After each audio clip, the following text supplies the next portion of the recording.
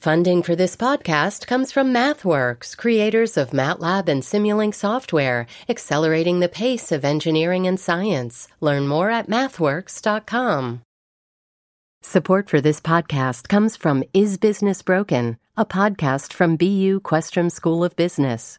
ESG, or environmental, social, governance, promises to help the bottom line and the planet at the same time. Is it too good to be true? Stick around until the end of this podcast for a preview of an episode digging into that very question. From NPR and WBUR Boston, I'm David Folkenflik, and this is On Point. The impeachment investigation is picking up steam on Capitol Hill. Former U.S. Ambassador to Ukraine Bill Taylor was among the latest to testify against President Trump and his associates. One Democratic lawmaker who left the closed-door briefing called it a smoking gun. Here's another, Eric Swalwell of California. He was a highly credible witness who provided a detailed account of what he saw in his service in Ukraine as it related to this shakedown scheme. The president has demanded a stronger defense, and House Republicans have responded, but not on the substance, more with theatrics and accusations of ill will by Democrats. A group of House Republicans stormed into the secure conference room in a way that interrupted a senior Pentagon official's testimony and also required fresh sweeps to make sure the room hadn't been compromised. Republican Congressman Lee Zeldin. The American public shouldn't be able to watch this in real time live. This is a process lacking legitimacy, credibility, and fairness. And we have a huge problem with that. Meanwhile, Kurds pelted American troops with rotten fruit and stones as they left Syria, and many politicians in both parties have condemned Trump's withdrawal. Here at home, the president stands by his decision. We have done them a great service, and we've done a great job for all of them. And now we're getting out. Let someone else fight over this long, blood-stained sand. Let someone else fight. Join us. What do you make of the recent revelations, how they affected your feelings about the president or about the impeachment inquiry? What questions do you have about it for our roundtable of journalists? Join us anytime at onpointradio.org or on Twitter and Facebook at onpointradio. Glad to introduce our squad here to talk a little bit about the week's news. With us from Washington, D.C., the nation's capital, Tolu Olorunnipa. He's a political reporter for The Washington Post and a CNN political analyst. Tolu, great to have you with us. Great to be here, David. Also with us from Washington, D.C., the Los Angeles Times national political reporter Janet Hook. Janet Hook, welcome back. Hey, David. Great to be back. And from Hanover, New Hampshire, On Point's own news analyst Jack Beatty joins us. Hello, Jack. Hello, David, Janet, and Tulu. So, team, this was a pretty intense week. It seemed as though there was kind of this percussive drumbeat. And I've got to say that although it was not the last word that came from Capitol Hill this week, it seemed as though that former ambassador who had returned with misgivings to government service, Bill Taylor, giving testimony on Capitol Hill, released to the public back a few days ago, really was very damning about what happened in terms of the president, this administration, and the White House. Tolu, can you walk us through why what he had to say was important? Well, we were able to get our hands on his 15-page opening statement, which really walked through his entire experience while he was in Ukraine just for a few months, where he was called by the Trump administration to replace the outgoing ambassador, which had been recalled by President Trump. And he said that while he was there, he saw what was this basically unauthorized effort by the president's personal attorney and some of his political allies to get Ukraine to deliver investigations against President Trump's political opponents in exchange for funding U.S. military aid that had been approved by Congress but that had been stopped by President Trump. So he was the most efficient witness so far to lay out the idea of a quid pro quo. This is something the president and his allies have denied. But he is a career diplomat, someone who has served the country for decades, someone who took scrupulous notes about what he was seeing while he was there. And many people within that committee that was holding those hearings came away from his testimony very shocked, very concerned by what had happened. And we did see the process arguments from Republicans stem more from the idea that the president wasn't getting a fair shake and less on the substance of these allegations, because the allegations were so strong and so damaging for the president. I want to read just two very brief excerpts of that statement that he read to the three House committees that were investigating to talk a little bit about the stakes. What the former ambassador, who was functioning essentially in place of the ambassador who had been fired at the behest of the president, and the grounds of that firing had been is now under question as well. But he was serving without confirmation, so he sort of served in effect as ambassador. But he wrote in this statement, he said, first, if Ukraine succeeds in breaking free of Russian influence, it is possible for Europe to be whole, free, democratic, and at peace. In contrast, if Russia dominates Ukraine, Russia will again become an empire, oppressing its people and threatening its neighbors and the rest of the world. And I think it's worth reminding listeners that what was at stake here was whether or not the president had ordered that hundreds of millions of dollars in military aid had been withheld from the Ukrainians so that he could get them to announce publicly they were going to investigate Democrats, whether the Bidens and their behavior there. He then writes later on in the statement, he talks about another ambassador, another diplomat. And he says, Ambassador Volker and I – he's talking about meeting after a meeting with the Ukrainian president. Ambassador Volker and I could see the armed and hostile Russian-led forces on the other side of the damaged bridge along the line of contact. Over 13,000 Ukrainians had been killed in the war, 1 or 2 a week. More Ukrainians would undoubtedly die without the U.S. assistance. Janet Hook, how much meat is there on this bone? How much support is there for what former Ambassador Taylor has alleged in his account of things? Well, the thing that I think was really interesting about that testimony, the parts that you were reading in particular, he really tried to paint a portrait of what was at stake in this foreign policy. And I think there had been broad consensus behind that policy, which is why Congress appropriated this aid in the first place, the aid that Trump was withholding. It isn't just a power play. It isn't like who's calling the shots in the State Department. He really kind of laid out what the United States' strategic interest is in this. And it is true that he also described it as a kind of a power play in that he sensed that there were two channels for American foreign policy that were being executed. One was the one authorized by Congress, and the other was run by Trump political allies pursuing Trump's political interest. Obviously, former mayor Rudy Giuliani, New York mayor Rudy Giuliani, serving as the president's lawyer, but also sort of this what Ambassador Taylor calls this outside channel. John Bolton, a figure known as a hawk, a figure known as sometimes sympathetic to Russia, nonetheless, in this depiction, outraged by these unofficial channels and also seemingly outraged by the idea that domestic political considerations could be folded in to diplomatic considerations. It seems as though, Janet, that you have folks even who may be sympathetic to what Trump's trying to do in certain motions are very upset by the motivations and by the impulses that ensued. Right, and that there somehow seems to be this kind of rogue operation going at cross purposes with what stated American policy is in the region. And then the whole thing got more convoluted when we found out that there were two of Rudy Giuliani's clients or associates who were involved in this effort, and that they face charges now. So that it really, the unfolding, one of the problems for ordinary people in following this is that there's so many characters and so many ambassadors and former ambassadors and henchmen. And the one thing that was very compelling about Bill Taylor's testimony is it told a pretty straightforward story, and also with a kind of passion for the policy that he was defending that, you don't often see among diplomats. Jack Beatty, it strikes me that a lot of people who've come into contact with this have come out, shall we say, scathed. Rick Perry, we've been talking about in recent days, obviously, has announced that he's going to step down, and he's now been drawn into this inquiry. Secretary of State Mike Pompeo, who seemed as though he had built up some respect for State Department, he seems to me very much back on his heels. He would return to his home state of Kansas this week, seeking undoubtedly a hometown reception as he quietly explores a potential Senate bid. And he sits down for an interview with the Wichita Eagle, and yet he's confronted by questions from the local journalists over his department's role in the Ukraine scandal and the impeachment inquiry consuming Washington. Bill Taylor told Congress this week that he sent you a cable on August 29th expressing his misgivings in the delay of military aid to Ukraine. What did you do with that cable? Yeah, I'm not going to talk about the inquiry this morning. So did you relay his concerns to the president? Look, I came here today to talk about workforce development.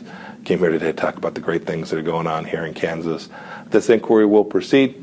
Congress will perform its oversight function. The State Department will continue to do all the things that we're required to do under the law and the Constitution. Jack Beatty, we'll talk about Syria later, and the Secretary also didn't want to deal with hometown questions about things happening in Syria. But tell us a little bit about how Pompeo looks here, what we've learned about him, to what degree he's, found himself in controversy as well. Well, yes. I mean, he has said that he has restored the swagger. The swagger is back to the State Department and to American foreign policy. He hasn't been showing much swagger himself, though. He seems to be actually sort of punchy from all this controversy swirling around him. And I think there's even an implication that the president has been, who's of course been on his, they've had a mutual, they've got along very well, put it that way. I think the president, there's been some implication, the president has been sort of prodding him for actually having the audacity to appoint Ambassador Taylor. I mean, quote on who was among the quote human scum, the president said, who constitute the ranks of the never Trumpers. And he said in that tweet, why are we putting people like this in this position? So he's under criticism from his chief. He's facing these questions he can't answer. He's implicated in this policy in one way or another. And it's not a good look for Mr. Pompeo. The question of Putin and the Russians lurking in the background, both of the Ukraine matter and, of course, of Syria as well. News this morning, NBC News reporting that Russian operative Maria Butina was released from prison and then immediately taken into custody to be deported back to Russia. We're going to continue to talk a bit about the impeachment inquiry against President Trump, the Republicans' defense, and those who the president is calling human scum. We'll also be talking about the president's press conference on Syria this week and developments there. We'll be taking some of your calls. What are your thoughts on all this? I'm David Folkenflik, and this is On Point.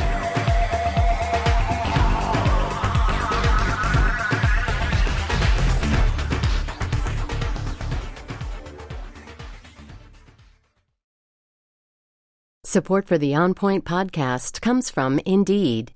If you need to hire, you need Indeed. Indeed is your matching and hiring platform that lets you find candidates fast. Ditch the busy work and use Indeed for scheduling, screening, and messaging so you can connect with candidates faster. And listeners get a $75 sponsored job credit to get your jobs more visibility at Indeed.com/onpoint. That's Indeed.com/onpoint. Terms and conditions apply. Need to hire? You need Indeed. Support for this podcast comes from Is Business Broken? A podcast from BU Questrom School of Business. A recent episode featured a debate about ESG, or environmental social governance. This sounds like more work than just putting your money into a social impact fund. It's a lot more work. Yeah. Anybody who thinks there's an easy solution here is either engaged in puffery, greenwash, or deceiving themselves. Stick around until the end of this podcast for a preview of the episode. This is On Point. I'm David Folkenflik. President Trump is standing by his decision to withdraw U.S. troops from Syria despite the chaos that decision caused in the region. Follow us on Twitter and find us on Facebook at On Point Radio. We have still a crackerjack panel of guests with me this hour. Tolu Olorunipa, political reporter for The Washington Post and political analyst for CNN. Janet Hook, national political reporter for the Los Angeles Times, and our own On Point news analyst, Jack Beatty. I'm going to play a quick clip. The president has been bouncing around from issues, trying to find ways to reset the topic of impeachment here. And yet he found himself in Pittsburgh on Wednesday, speaking at the Shale Insight Energy Conference, at which the president suggested there should be broad support for the walls he wants built on the southern border. We're building a wall on the border of New Mexico, and we're building a wall in Colorado. We're building a beautiful wall, a big one that really works, that you can't get over, you can't get under. And we're building a wall in Texas. And we're not building a wall in Kansas, but they get the benefit of the walls that we just mentioned. It's like Oprah. You get a wall, you get a wall, you get a wall. I'm not sure if the president's going to get out a Sharpie and redraw the map like he did with the hurricane, but an interesting claim for support nonetheless. We have calls piling up. We want to take some of them. We've got a call from Jeff calling from Omaha, Nebraska. Thanks for listening. What are your thoughts today, Jeff? The removal of troops from the Middle East, I'm in favor of that. I don't think the United States should be the world's policeman. I don't think that's fair to the taxpayers. Mm-hmm. I don't see what benefit we get from it. That's what the UN is for. As regarding President Trump, I think that if he committed a crime and he's charged, he should stand and if convicted, pay the penalty. No one is above the law. The Colorado thing is crazy. How can he be so inept so often and still be supported by so many is hard for me to understand. But I understand that, he was the lesser of two evils for many people. And, that's what happens so often in presidential elections is that there's not a great person there. It's, who is less bad and depending on your perspective. Well, I appreciate that, Jeff. Jeff, let me just ask you very, very quickly before I let you go and go to other callers. Did you vote for him as the lesser of two evil? Did you vote for Hillary Clinton? I or voted someone else? For neither one of them. I didn't vote for either one of them because I didn't think either one of them was worthy of being POTUS. All right. Well, thank you for calling in, Jeff. Thanks for listening. I want to take a call now from Albuquerque, New Mexico. Deborah, thanks for listening. What are your thoughts today? Hello. Listen to your program all the time and love it. Lovely. Listen, after yesterday's testimony, I do not see how we cannot impeach him. This should go very fast. And then we need to put a lot of pressure, both from the constituent sides and from within, to move this through the Senate and get a vote to get him out of office. I mean, the testimony yesterday was so damaging. On top of the fact that he's starting to lose it, obviously, because A, in New Mexico, we're not building any walls, and B, I don't know where Colorado is on the border. Well, fair enough. The best explanation I can come up with is perhaps he thinks there's construction happening of the walls there and they'll be shipped somewhere else, but I don't know. Deborah, one quick question for you. You said you wanted it to happen quickly. There are some Democrats who want it to happen quickly and some critics of the president says maybe it should take its time to see what it leads to, what is actually uncovered. Why do you think it should happen quickly? After yesterday's testimony, and I am a firm believer that, and I've had to deal with him before, and no, the answer is no. It needs to move quickly. He's always been a shyster. He's a shyster, and there's nothing else to say about him. He has his own motives. That's what he was. It's like give him enough rope, and he will hang himself. All right. Well, that's from Albuquerque, New Mexico. Thank you, Deborah. Going now to Dubuque, Iowa. Jim, share your thoughts here before I return to our Reporters Roundtable. Hi. I'm not sure why so many people assume that an investigation of the facts of what happened in the Ukraine would be dirty for Joe Biden. Everybody says it's to uncover dirt on him. I don't know why they assume that apparently that he's guilty, although it does appear like his son's appointment to that company was a way of funneling bribes to the Biden family so that they would block the investigation of that corrupt energy company. So what you're advocating is a fuller understanding of what happened with the Biden family, Hunter Biden being assigned a high-paying role on the board of a Ukrainian fossil fuel company there. Yeah, I'm saying I don't know why anyone would assume that it's digging up dirt on Joe Biden, a political opponent, although he may not have been at the time when these things happened. Okay, well, let me turn that to our folks there. Tolu, thanks, Jim, for your call. Tolu, explain why there might be an issue, why Democrats and some Republicans are saying it's a problem if you bring in questions of Democratic activity or activity of Democrats or of the Biden son in Ukraine as part of whether or not you deliver this aid to the Ukrainian government. Well, it's longstanding practice that you do not condition foreign aid or foreign policy making at all on political benefit. You don't allow foreign governments to interfere in the U.S. election system. That's something that we learned during 2016 very clearly, and it seems, based on these charges, that is what the president was trying to do. And now just for a quick set of facts, what happened with Joe Biden and Hunter Biden, from what we know so far, the former vice president was not trying to get anyone fired in Ukraine to protect his son. Apparently the person that he got removed, the prosecutor that he got removed, was someone who was condemned by the entire Western community because he was not doing enough to fight corruption in that country. And there are even some Republican senators that were also on board with the idea of reforming the prosecutor general's office in Ukraine. So some of the facts that the president has put out do not line up with what actually happened.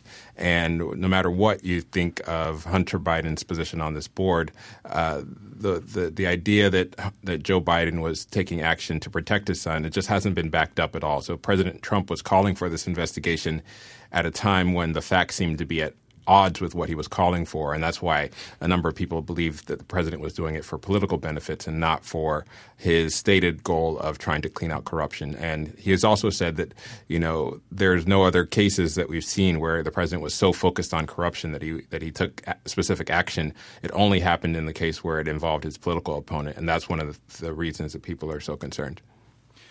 Jack Beatty, there's a point at which the president has been urging privately, publicly, for Republicans to come more to his defense. You saw Republican Senator Lindsey Graham of South Carolina. He introduced this resolution in the Senate yesterday decrying the impeachment process in the House. 40 of his Senate Republican colleagues signed on, including Majority Leader Mitch McConnell of Kentucky. Graham announced what is clearly going to be a symbolic move at a press conference at the Capitol. The attempt to open up an inquiry of impeachment against President Trump failed miserably.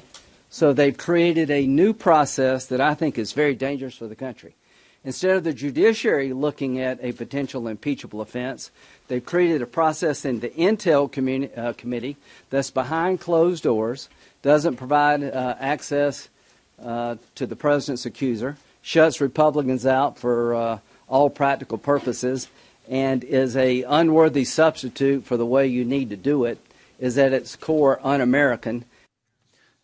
Jack, Mitt Romney is among those who has come out with criticism of the president. This week, the president tweeted Republicans who oppose him, so-called never-Trumpers, are human scum. Representative Adam Kinzinger of Illinois has emerged as a fairly rare Republican critic of the president. Here's what Kinzinger had to say. I mean, to call anybody human scum is beneath the office of the presidency. You can't say that, right? You're the president. You have different standards. So sometimes you'll hear people say, well, this congressman said this once and this. Yeah, nobody should be saying anything like this. But I think there's a different level when you're the president of the United States. You have a different responsibility. And that's why I'm outspoken about it. Jack, the president's brutal rhetoric is pretty well established at this point. That said, what about the dynamic that are driving it behind the scenes? What about the president's effort to rouse Republicans to his side? Well, the president is perhaps weeks away from a historic rebuke. There's no question about that. And Ambassador Taylor's damning testimony left no doubt that will be what the majority of the House rules, that the president will be impeached for abusing the powers of his office. And how is he reacting? Well, you mentioned the rhetoric. He began 2 weeks ago with treason and coup. That was beginning at about a 9. And now he's jumped to, I'm a victim of lynching and my opponents are human scum. Where will he be in another couple of weeks? And we know now that he was, if not directly instrumental, he was encouraging of this Republican effort to break into the, force and stall the meeting at the SCIF and create a media display. What else will he do? Will he encourage, disruption? Will he encourage violence? How far will he go? His desperation here, I think, is measured. At a certain point, you run out of words. When you get to scum and lynching, you're running out of the vocabulary of indecency. You've got to go to something else. What will that be for this desperate man? Jack had mentioned a couple of important things there. He compared his his treatment to lynching, as you say, incredibly, it's not even just racial overtones, incredibly strong racial, despicable racial history in this country. We spent an hour on that earlier this week talking about that very matter. And as you mentioned, the SCIF, just for listeners who may not remember, that's a sensitive compartmented information facility at the Capitol. That really, it's a secure zone. Matt Gaetz, a Republican from Florida, led over 30 other House colleagues, Republicans there, basically busting up testimony from a deputy assistant defense secretary. It was delayed hours. They had to essentially resweep the testimony, the room to make sure it was still secure and not bugged.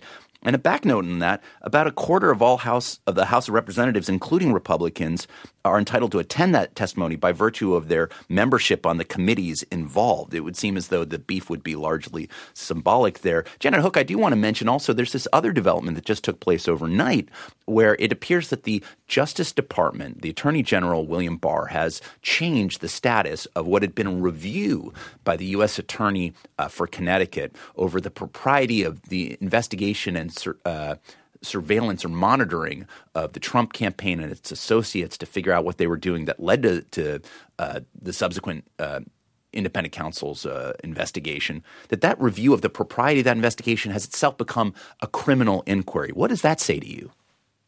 Right. So when we've been talking about what Trump was trying to get out of Ukraine, we focused a lot on his effort to get them to investigate Joe Biden, but it was also part of his obsession with getting to the bottom of the 2016 investigation of his campaign that eventually became the Mueller investigation.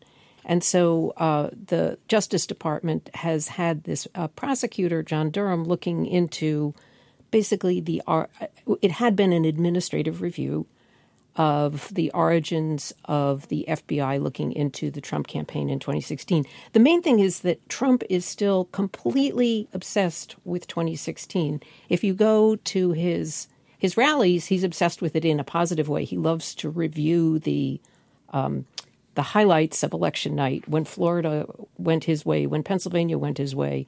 But he's also very focused on this idea that somehow the Mueller investigation had its roots in a hoax.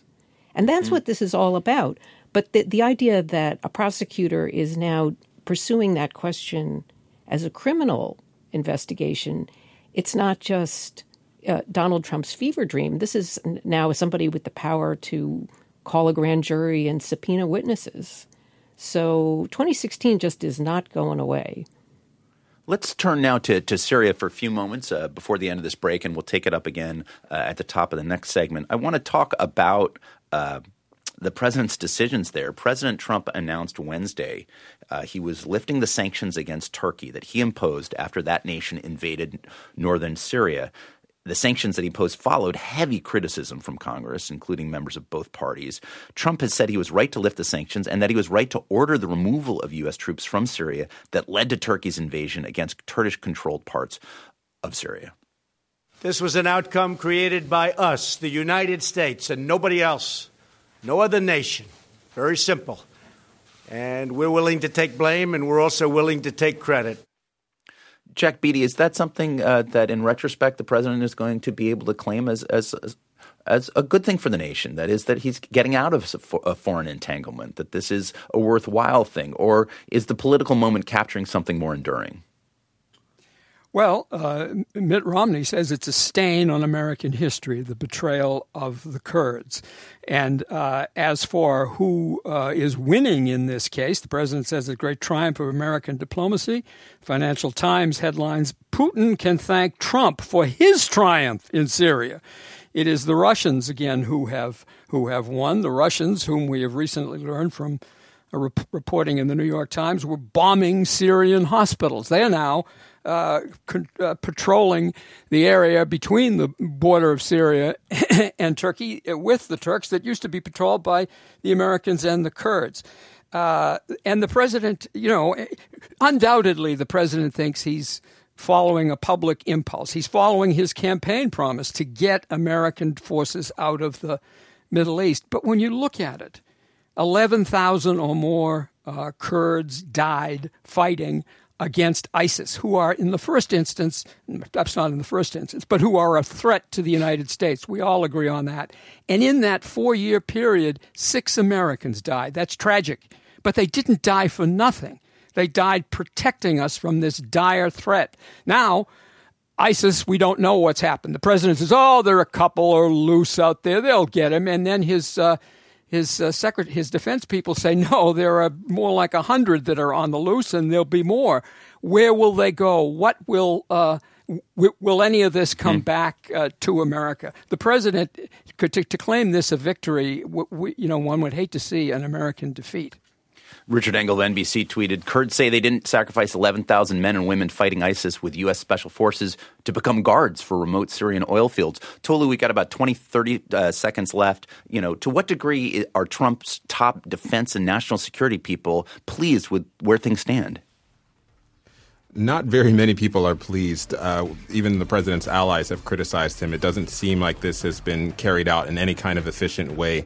They have really bounced around and tried to clean up the president's abrupt decision-making process, and that's part of the reason why you heard Defense Secretary Mark Esper today say that actually the U.S. is going to leave some troops behind to secure some of the oil facilities there. So a lot being done to try to fix this on the back end. We're going to talk a little bit more about Syria, catch you up on international news. Plus, we're also talking about 2020, who's up and down. I'm David Folkenflik, and this is On Point.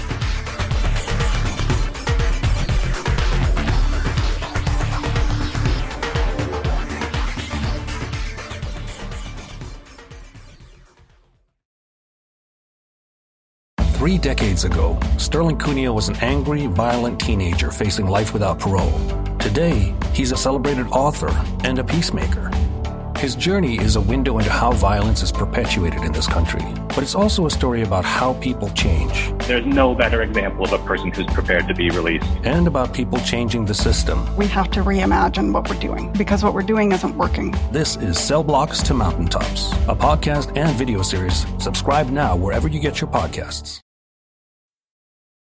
This is On Point. I'm NPR media correspondent David Folkenflik. In foreign news, Canada elected Prime Minister Justin Trudeau to a second term, but he lost his majority in government. Israeli Prime Minister Benjamin Netanyahu failed to form a coalition and had to return the mandate to the president for someone else to get a shot. And across the pond, British Prime Minister Boris Johnson lost a critical vote to fast-track his plan to pull the UK out of the European Union. Here at home, thousands of people in California are being forced to evacuate as wildfires rage north of Los Angeles. Nearly 4,000 acres have already burned. Officials issued a fire watch for more than 7 million people across the state. Even the biggest sports news is coming out of Washington these days. The Nats are up in the World Series 2-0 against the Houston Astros. Games 3 and 4 are tonight and tomorrow. Yet the Astros are facing unwelcome news off the field as well, firing an executive who profanely taunted a female reporter over a player accused of domestic violence last year. Follow us on Twitter and find us on Facebook at On Point Radio. I'm proud to reintroduce our panel of guests with me this hour. Tolu Olorunnipa, he's a political reporter for the Washington Post, a political analyst for CNN. Janet Hook, she's national political reporter for the Los Angeles Times, and our own news analyst here at On Point, Jack Beatty. First, I want to take a couple of calls, folks calling in about Syria, getting a call from Lexington, Massachusetts. Andy's calling in. Thanks for listening, Andy. Hi, David. How are you? Thanks for taking my call. You bet.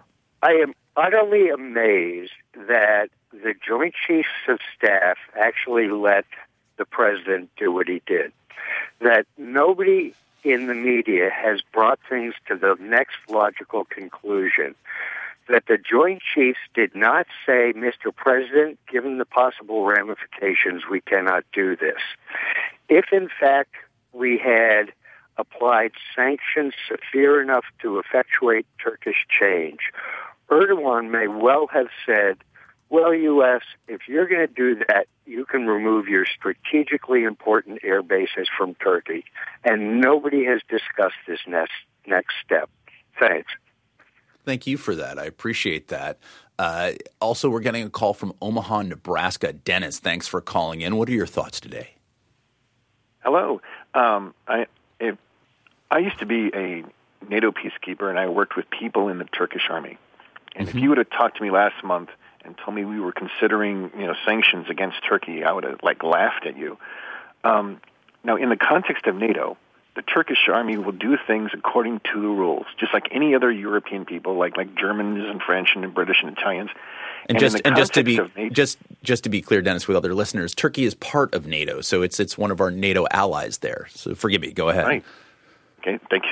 And so in the context of NATO, there could be a buffer between the Turkish and the Kurdish communities, and with little problem. And I feel very bad that we're not managing our relationships between our allies, because Turkey and the Kurdish are our allies.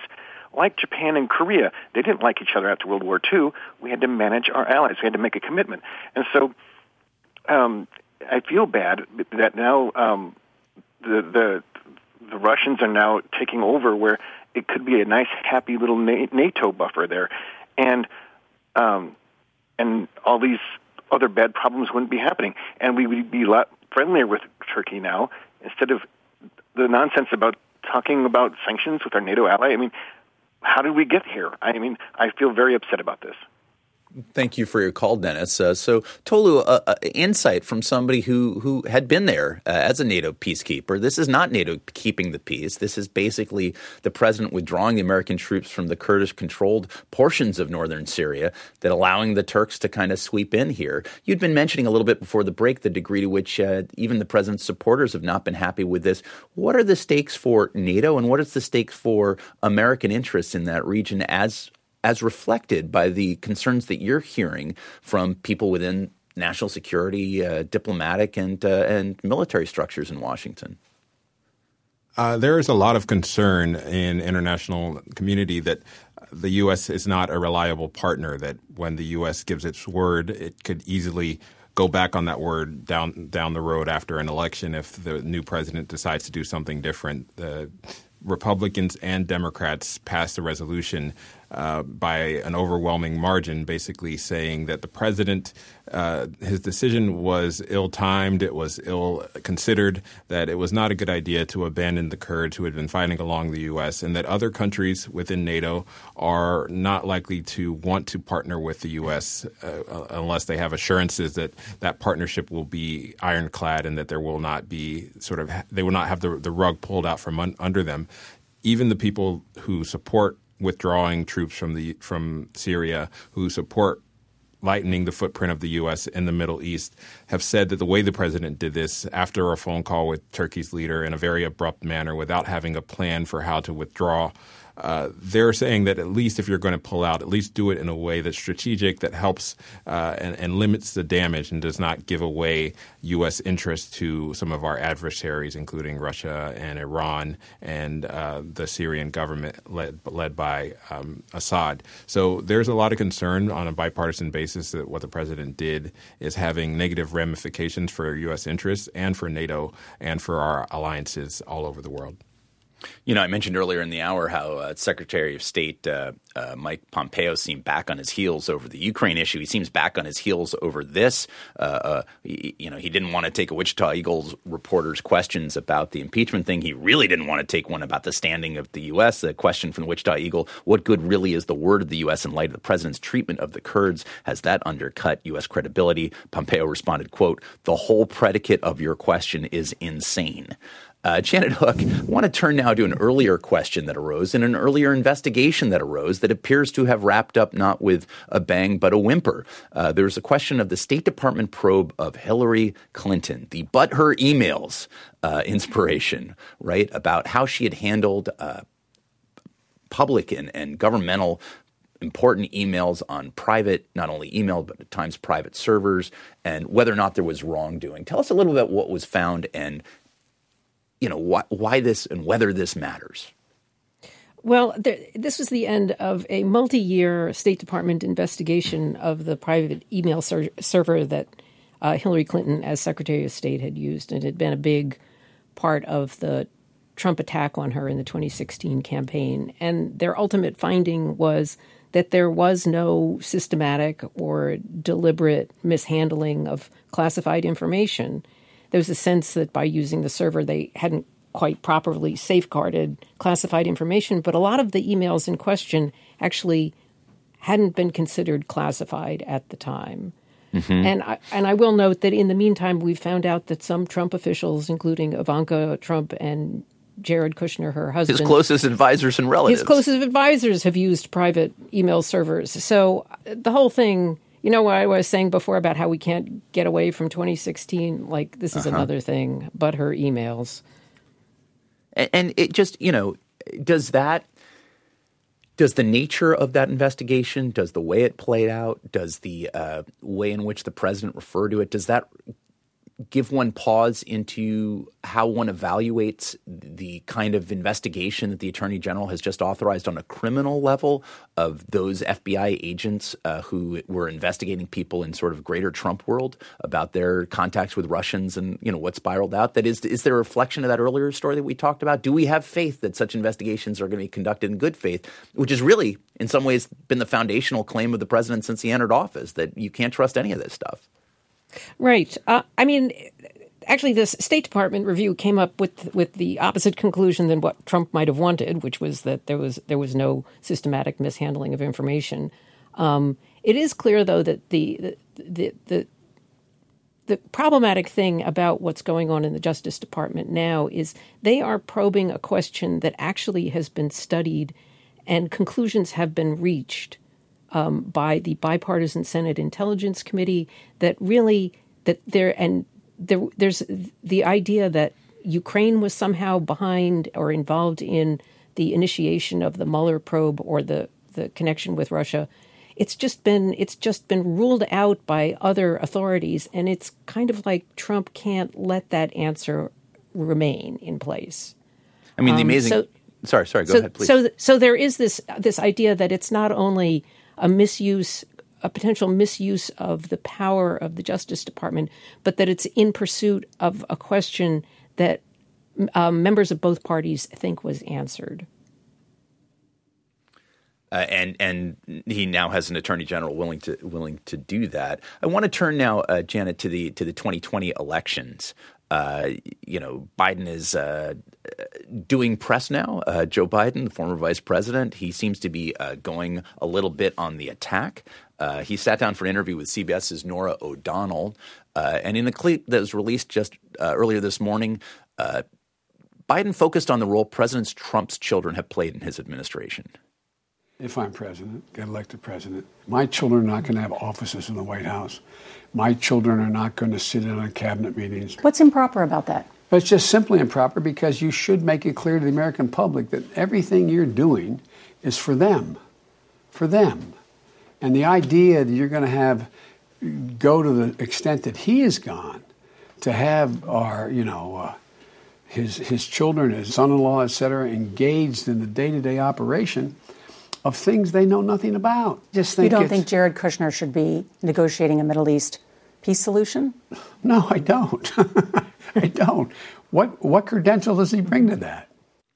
Now, obviously, as we mentioned before, Biden's son Hunter has come under scrutiny for his high-paid involvement in the Ukrainian company some years ago when Biden was vice president, and that's been the basis for Trump's recent attacks against this Democratic frontrunner. Janet Hook, how much has this thrown the vice president off stride, and how much is there something legitimate for the vice president to worry about as his own family members' activities come under scrutiny? Well, President Trump's attacks on Biden have been a sort of a double-edged sword. On the one hand, it has called attention to his son's business dealings in Ukraine, and while there's been no finding of any real wrongdoing, there's this feeling that that he was somehow trading on his family's name by getting this great gig.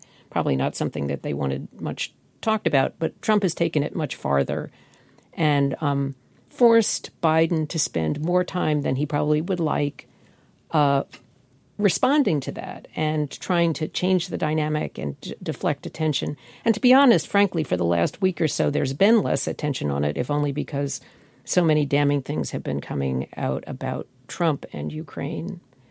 On the other hand, I said it was a double-edged sword. The benefit to Biden with all of this attention on him from Trump's attack is that he says that that's a sign that Trump regards him as his most formidable opponent in the general election. And so it sort of buttresses Biden's argument that I am the candidate best equipped to beat Trump. Jack Beatty, Elizabeth Warren had seemingly been getting real traction, and there had been some sense that in some ways she was the front runner. There's a lot of furloughs left in this horse race, right? So calling it prematurely doesn't make any sense. But is there some sense that she perhaps is plateauing, or is she finding her footing and seeing what it is to fight for electoral victory at this level? I think these are fateful days and I guess weeks for Elizabeth Warren. She's got to decide how she's going to pay for her $30+ trillion Medicare for all. And when she comes out with that, or whether she will reconsider. A letter to the editor of the Times today says, well, she could well say, look, I've looked into this. I've had second thoughts. The president doesn't change when facts change. I change now that I've seen how much this is going to cost. Whether she'll do that or not, we don't know. It seems unlikely. But everything could hang on this. Even people like Paul Krugman, who's an enthusiast for Medicare for All, have been warning that Elizabeth Warren has put herself in a box by saying, I'm with Bernie on this program, on this idea that means hundreds, millions of Americans would lose their health insurance and for something else, something better, she says. It's a big moment for her campaign, and it may even be a big moment for the November 2020 election. Tolu Olorunnipa, I wanted to also to touch briefly. There is a book out this week. Interestingly, actually, there are a couple books out. There's Jim Mattis, the former defense secretary, is out touting his memoir. He's been upstaged a little bit by a former speechwriter for him who's offering criticism and inside dirt on what things were like dealing with Trump in a way that Mattis has criticized, but also is a way in some ways it's a lot more colorful than what Mattis has been offering. But also there's this book by this anonymous White House official. Give us the backdrop on that. Yeah, about a year ago, this anonymous official had an op-ed placed in the New York Times saying that they were part of the resistance within the Trump administration, someone working very close to the president who was trying to rein in his impulses, prevent him from doing things that were illegal or wrong.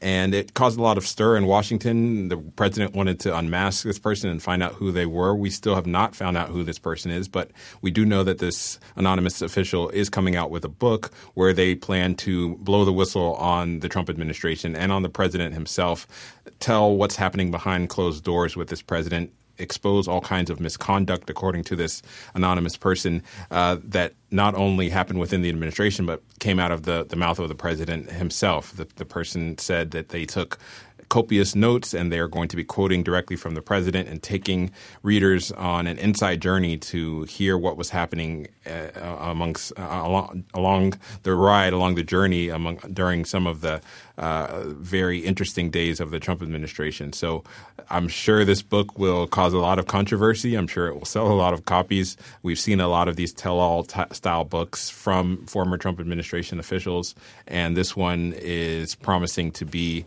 explosive in providing details of what the president was doing. So we'll be looking for it. A new form of fire and fury, indeed, if and when it comes out. You've been hearing the words of Tolu Olorunnipa, political reporter for The Washington Post and a political analyst for CNN. Tolu, thanks for being with us today. Thank you. And my great thanks, too, to Janet Hook. She's national political reporter for the LA Times. Janet, great to hear your voice. Great to be here. Thanks. And Jack Beatty, On Point's own news analyst. Jack, thanks as always. Thank you, David. You can continue the conversation and get the On Point podcast at our website, onpointradio.org. Follow us on Twitter. Find us on Facebook at On Point Radio. We're produced by Anna Bauman, Justine Down, Mylene Namada, Stefano Katsonis, James Ross, Dory Scheimer, Alex Schroeder, Grace Tatter, and Adam Waller, with help from Sharif Campbell, Jeffrey Line, and Sydney Wertheim. Our executive producer is Karen Schiff and me. I'm David Folkenflik. You've been listening to On Point.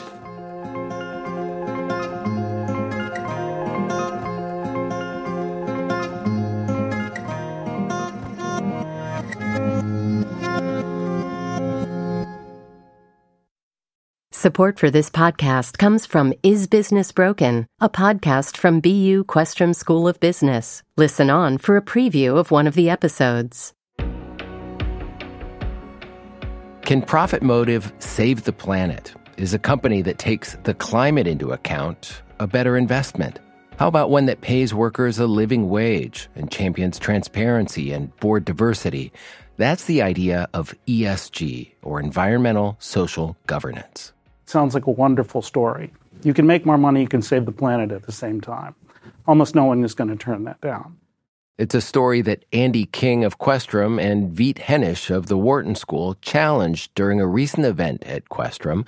Professor King played the critic who says these are problems for regulation to solve, not markets. As a famous economist said to me, you can't fix externalities with the profit motive because the profit motive is not linked to externalities. Externalities are the byproduct of pursuing profits. So you can't fix them by getting people to even look harder at profits. Meanwhile, Veet emphasized that ESG can be an important part of the solution. Regulation matters, and we need better regulation. And we need to reallocate trillions of dollars of capital over time to the climate transition alone, forgetting social justice, racial justice, and other ESG issues.